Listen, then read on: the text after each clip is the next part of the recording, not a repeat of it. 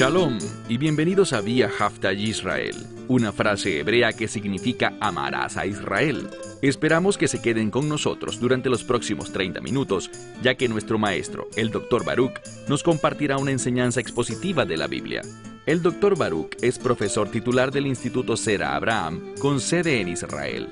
Aunque todos los cursos en el instituto se imparten en hebreo, el Dr. Baruch se complace en compartir esta enseñanza en inglés con doblaje al español. Para más información, visítenos en amarasaisrael.org o descargue nuestra aplicación móvil Mi Estudio Bíblico. Aquí está Baruch y la lección de hoy. Si estás interesado en el reino de Dios, entonces estarás apasionado sobre la profecía, porque la profecía nos revela no solo la naturaleza del reino, sino cómo debemos vivir a la luz de este reino venidero. ¿Qué deberíamos estar haciendo? ¿Qué deberíamos compartir con otros? ¿Y cómo deberíamos bendecir a otros con la verdad de la revelación de la profecía? Toma tu Biblia y ve conmigo, por favor, al libro de Zacarías, capítulo 4. Zacarías, capítulo 4. Este capítulo se refiere a Israel de una manera única y especial. Cuando hablo sobre Israel, hablo sobre el pueblo judío, especialmente aquellos que vendrán a la fe poco tiempo antes de la segunda venida del Mesías. Quizás por esto pienses, ¿y qué tiene que ver eso conmigo? Bien, entiende que el apóstol Pablo nos enseñó algo muy importante. Uno de los roles de los creyentes es causarles celos a Israel. Otra forma para entender esto es que asistiremos a Israel para que se prepare para los últimos días. Uno de los principales objetivos que busco cumplir cada día es compartir el plan de salvación con aquellos de la casa de Israel, esperando que hoy, o mañana, o muy pronto, cada judío pueda llegar a la fe. Pero si no sucede así, tengo otra esperanza. Esta esperanza es que lo que les he compartido, la verdad de los principios de las Escrituras, que quizás hemos aprendido juntos, puedan prepararles para que cuando estas cosas proféticas empiecen a ocurrir, puedan reconocerlas, entenderlas y responder en obediencia, en fe, y comprender quién es el que está regresando, el Mesías Yeshua, Jesús de Nazaret. Esta profecía que estaremos estudiando en el capítulo 4 es única, porque habla de cosas que pueden ser extrañas para muchos creyentes, pero hay cosas que resultarán muy familiares para los hijos de Israel. Empecemos con el versículo 1. Dice aquí, y el ángel que hablaba conmigo regresó y me despertó como a un hombre que despierta de un sueño. A través de estos primeros capítulos, hemos visto que el profeta ha estado recibiendo visiones. Y con frecuencia, él va y a veces dice una visión nocturna como un sueño. En otras ocasiones él estaba orando cuando de pronto una visión se le aparece. Pero este caso es único, es más fuerte, porque era como que estaba durmiendo y fue despertado por este ángel, quien le comunicó una profecía muy fuerte. ¿Qué profecía es esta? Avancemos al verso 2. Y me dijo a mí, ¿qué ves? Y respondí, he mirado, y he aquí una menora de oro, es decir, un candelabro, una menora de oro. Y dice al final de esa frase, totalmente de oro. Estamos hablando de una menora, un candelabro, que está hecho de oro sólido. Esta descripción es exactamente igual a la que leemos en la Torá sobre la menora que se erigió en Jerusalén afuera del lugar santísimo. Era de oro puro. Con el fin de entender este pasaje de la Escritura, tenemos que entender el propósito de la menora. ¿Y cuál sería ese? Manifestar la gloria de Dios. Y esa es una de las razones por las que Dios sobrenaturalmente creó a Israel. ¿Por qué digo sobrenaturalmente? Porque Dios resucitó el vientre de una mujer anciana, que había sido estéril toda su vida, y cuando estaba por cumplir 90 años de edad, Dios sobrenaturalmente hizo que concibiera, y creó al pueblo judío, como ya dije, de un modo único y sobrenatural. Y uno de los propósitos de Israel es manifestar la gloria, déjame plantearlo de un modo distinto, para ser una luz a las naciones, con el fin de que puedan llegar a su luz y adorarle a Él. Así que no es una sorpresa, lo vemos no solo en este pasaje, sino que también lo encontramos después en el libro de Apocalipsis, en el que Israel es personificada como una menora viviente. Es decir, que Israel manifestará la gloria de Dios en los últimos días. Verso 2, una vez más, dice, miré, y he aquí un candelabro totalmente de oro, y es gulá. Gulá es como un envase o un depósito. Dice, entonces un depósito se encontraba sobre esta menora. Esta palabra gulá tiene que ver con el lugar en el que el aceite se colocaba y fluiría hacia adentro de la menora. Entonces dice aquí que habían 7 lámparas. Este término luz es literalmente el término hebreo ner, que con frecuencia se traduce como una vela hoy en día, una fuente o un objeto que ilumina. Así que en esta menora de oro habían 7 lámparas, 7 espacios, 3 a la izquierda, 3 a la derecha y 1 en el centro, en los que se podían encender la menora y la luz brillaría reflejando lo que sería un símbolo de la gloria de Dios. ¿Qué más vemos aquí? Mira de nuevo el verso 2. Dice 7 y 7. Vemos una palabra cuya mejor traducción probablemente sería tubos. Entonces, de este depósito que recibe el shemen, el aceite, pasa a través de los tubos hacia los recipientes donde cada una de estas 7 lámparas se iluminan y la gente puede ver como si fuera la gloria de Dios. Avancemos al verso 3. Ahora hablamos sobre la fuente del aceite. Leemos en el verso 3, y habían 2 olivos sobre ella, es decir, sobre la menora, uno a la derecha del depósito y otro del lado izquierdo. Verso 4. Y respondiendo le dije al ángel que hablaba conmigo, ¿qué es esto, mi señor? Es decir, ¿cuál es el significado de esta visión? ¿Cuál es el mensaje que debemos extraer de él? Verso 5. Y el ángel respondiendo me dijo, de seguro tú sabes qué son estos. Y le dije, el profeta le dijo al ángel, no lo sé, mi señor. Verso 6. Y respondiendo me dijo lo siguiente, esta es la palabra del Señor. Detengámonos por un momento. De lo que hablamos aquí es de una menora. ¿Cuál es el propósito de la menora? Manifestar la gloria de Dios. ¿Cuál es la fuente de esa gloria? Bien, en esta ilustración hablamos de la luz. Y con el fin de que haya luz, tiene que haber aceite. Lo último que vimos fueron estos árboles de olivo, que son la fuente del aceite. ¿Y qué son ellos? Veamos con mucho cuidado lo que ha sido aludido por esta visión. Leemos en el verso 6, una vez más.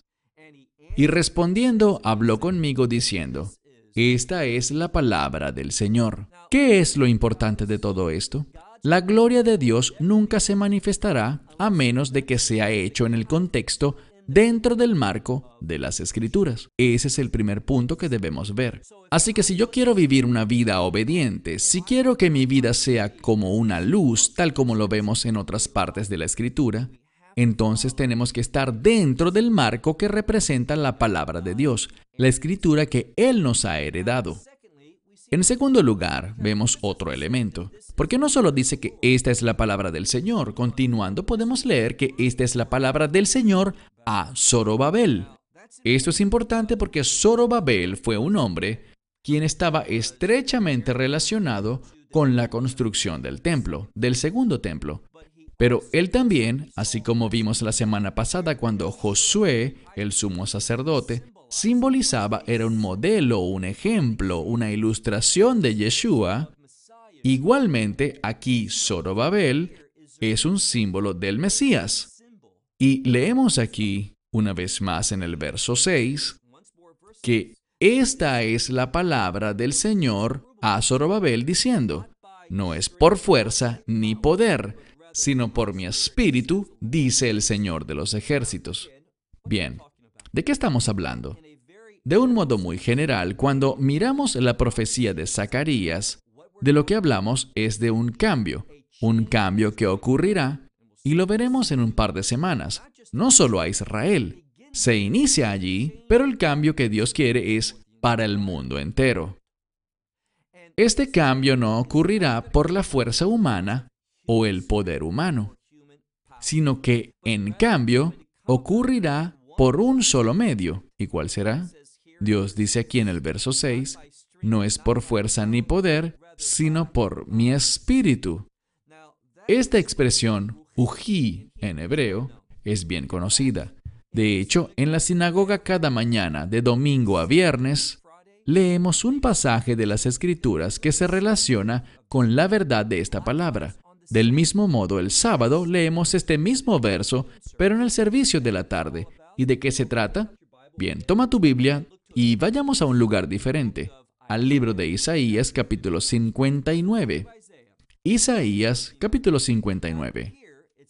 Aquí nos habla sobre redención, y el punto que quiero que veas es muy sencillo. El cambio que Dios quiere hacer en el mundo, el cambio que Dios quiere hacer con Israel, y el cambio que Dios quiere hacer en tu vida y en la mía, nunca ocurrirá por poder ni fuerza humana. No es por nuestro intelecto, ni entendimiento, ni sabiduría. Nosotros no podemos producir este cambio por nosotros mismos. Es un cambio que toma lugar solo por la obra de ¿qué? Aquí está la palabra, redención. Mira por favor Isaías 59, verso 20. Leemos. Y un Redentor viene a Sión. Él expiará las transgresiones de Jacob, dice el Señor. Y esta expresión, Nahum Hashem, dice el Señor, es una promesa de pacto. Y este es mi pacto. Y usualmente dice, con ellos en tu Biblia, pero si prestas atención a la Escritura, literalmente no dice la palabra itam, sino otam. ¿Por qué es importante? Esto cambia el significado de la palabra mi pacto a yo los he purificado o yo los purificaré. Esa es la naturaleza de un pacto. Uno de los resultados de un pacto es pureza u honestidad. Llegamos a un acuerdo honesto. Hay una conexión entre la palabra pacto y la palabra pureza. Aquí es un juego de palabras en el idioma hebreo. Dios dice, voy a establecer mi pacto contigo. Otra forma como se puede traducir es probablemente mejor. Voy a purificarlos a ustedes. Ese es el resultado de un pacto. ¿Y cómo lo hace? Dice el Señor, mi espíritu estará sobre ustedes. Yo les animo a leer todo este capítulo y seguir en el capítulo 60 también para tener un mejor entendimiento de todo el contexto.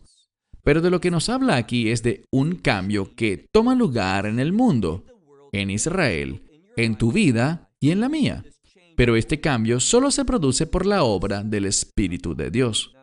Sigamos de nuevo en nuestro pasaje en el libro de Zacarías capítulo 4, donde lo habíamos dejado.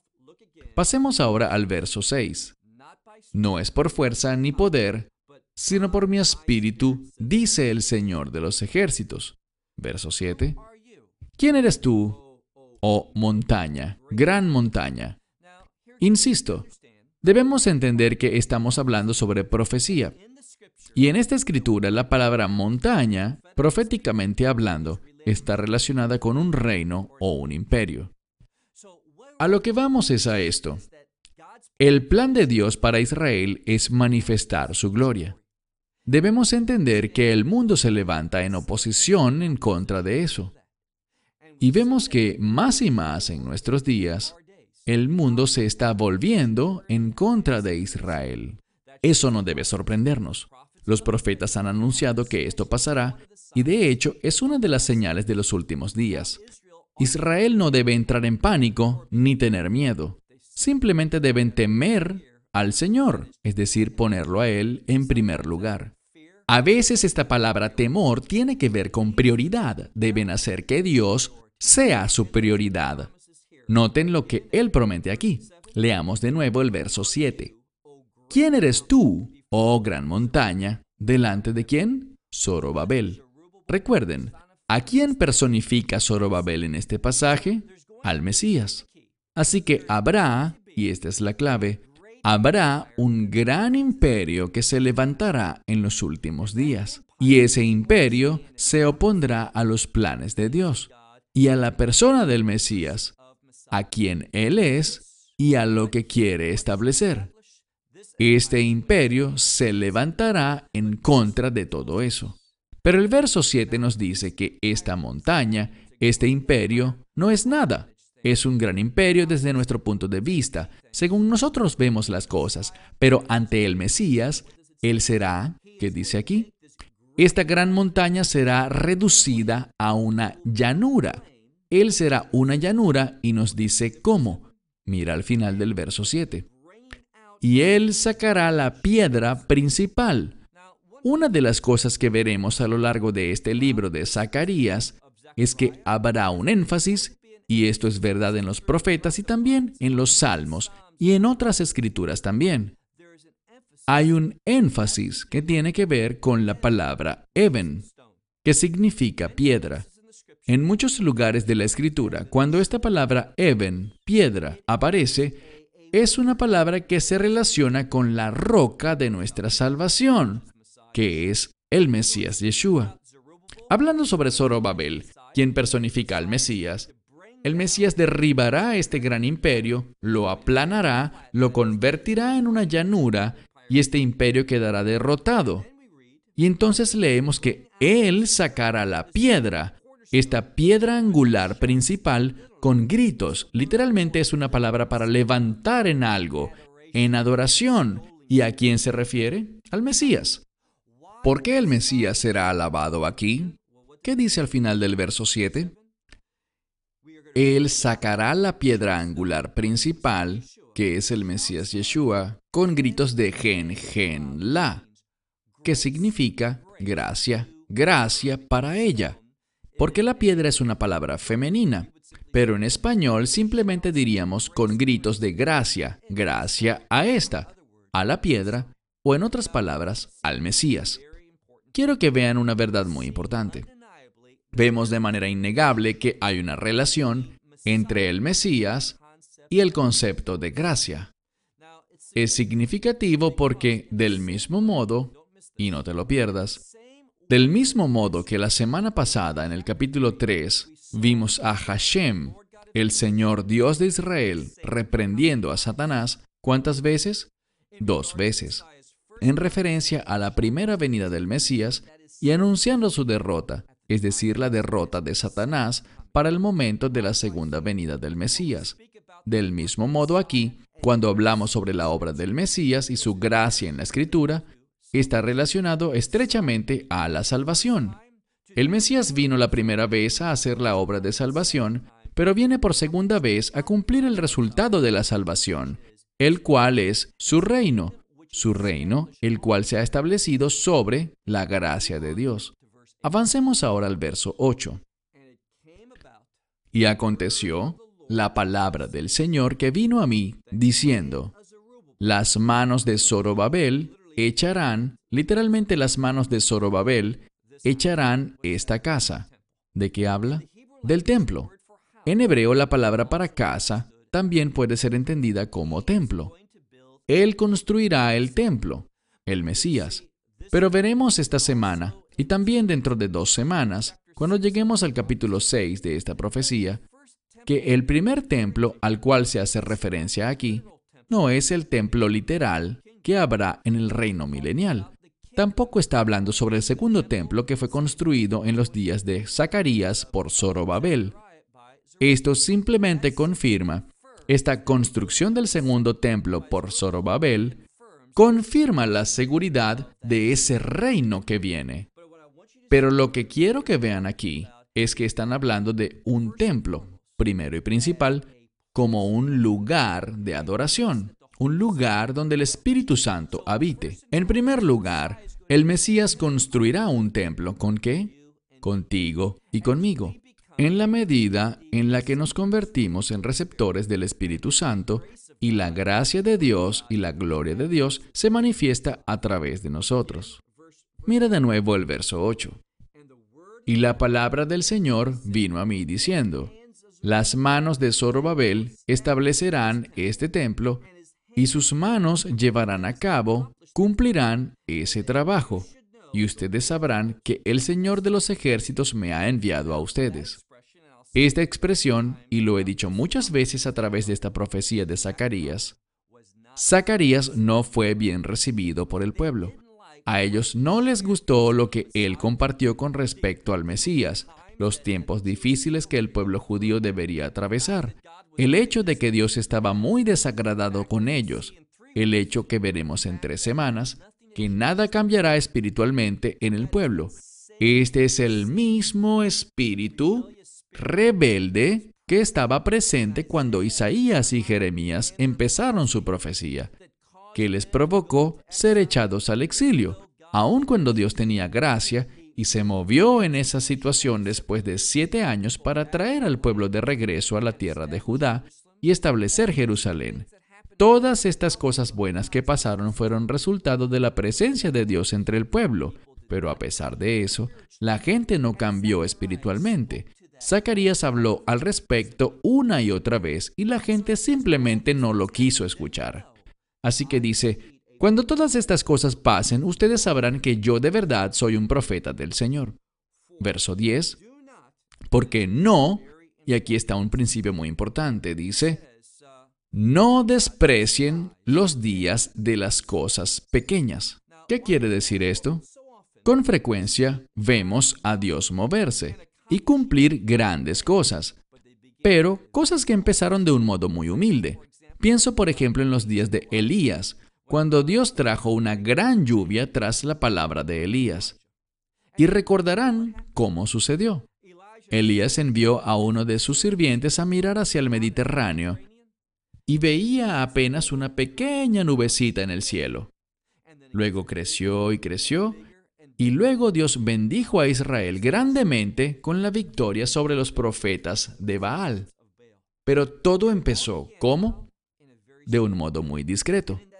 Y de la misma manera dice aquí, no desprecien estos días, literalmente, el día de los comienzos pequeños, sino que en cambio, regocíjate y mira, aquí está, la piedra. No habla de cualquier piedra, sino que usa la palabra en hebreo javdil, que es una piedra de plomada. ¿Qué se hace con ella? Tiene el propósito de hacer cosas derechas. Y una vez más, esta referencia a una piedra tiene que ver con el Mesías. Este es el mensaje de una manera práctica.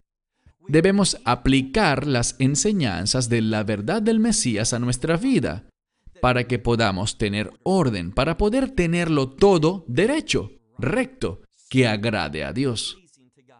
Del mismo modo que ellos construirán el templo, echarán el fundamento, ese es el contexto, usando estas herramientas de topografía para aplanar y enderezar el terreno. Del mismo modo, si vamos a hacer ese templo viviente, ese templo que se llenará con el Espíritu Santo y manifestará la gloria de Dios, necesitamos la misma verdad aplicada a nuestra vida. Ahora avanzamos en el verso 10, que habla sobre el 7 nuevamente. El número 7 en referencia a los ojos del Señor. ¿Y de qué nos habla esto? Entendamos un principio. Aun cuando estamos hablando del establecimiento del reino de Dios, debemos ver que el juicio vendrá primero. Está el estándar. Recuerden la plomada. El estándar, esa justicia. Y lo que vemos aquí es que el juicio viene, y ese juicio de Dios es perfecto. ¿Por qué? Él tiene 7 ojos. El 7 tiene que ver con perfección. Los ojos tienen que ver con conocimiento. Así que Él tiene conocimiento perfecto para hacer juicio. Y dice que estos ojos recorrerán toda la tierra. Dios juzgará al mundo entero. Verso 11. Y respondiendo le dije, ¿qué significan estos 2 olivos? Bien, lo que quiero hacer de manera muy breve es señalar cuánto Juan, en el libro del Apocalipsis, utiliza y menciona a los profetas, especialmente al profeta Zacarías. Quiero que apuntes, si estás estudiando, Apocalipsis capítulo 11. Porque vemos la misma cosa. Vemos a uno que viene a medir, es decir, examinar a Jerusalén, ver si Jerusalén está derecha, ver su condición espiritual. ¿Y cuál es la conclusión? Cuán alejada está Israel en los últimos días de los propósitos y planes de Dios. ¿Y qué hará Dios? Él va a enviar, tal como está escrito en Apocalipsis capítulo 11, Él enviará a 2 testigos. Y estos 2 testigos tendrán gran influencia para lograr que Israel se arrepienta. Es decir, prepararán a Israel para la redención. Aprendemos en este capítulo 11 del libro del Apocalipsis que estos 2 testigos, ¿cómo son llamados? Son llamados también los 2 olivos. Bien, ¿cuál es su tarea? Su tarea es profetizar. ¿Qué es eso? Es darle a la gente la verdad, la palabra de Dios. Recuerden lo que aprendimos antes. Esos 2 olivos son los que producen el aceite. El aceite es la palabra de Dios que va a la menora y nosotros somos las menoras. ¿Por qué lo digo? Si ves de nuevo en Apocalipsis capítulos 2 y 3, verás que esa misma palabra es usada, ese candelabro, en referencia al cuerpo de creyentes. Nosotros somos llamados a utilizar la palabra de Dios para manifestar su gloria.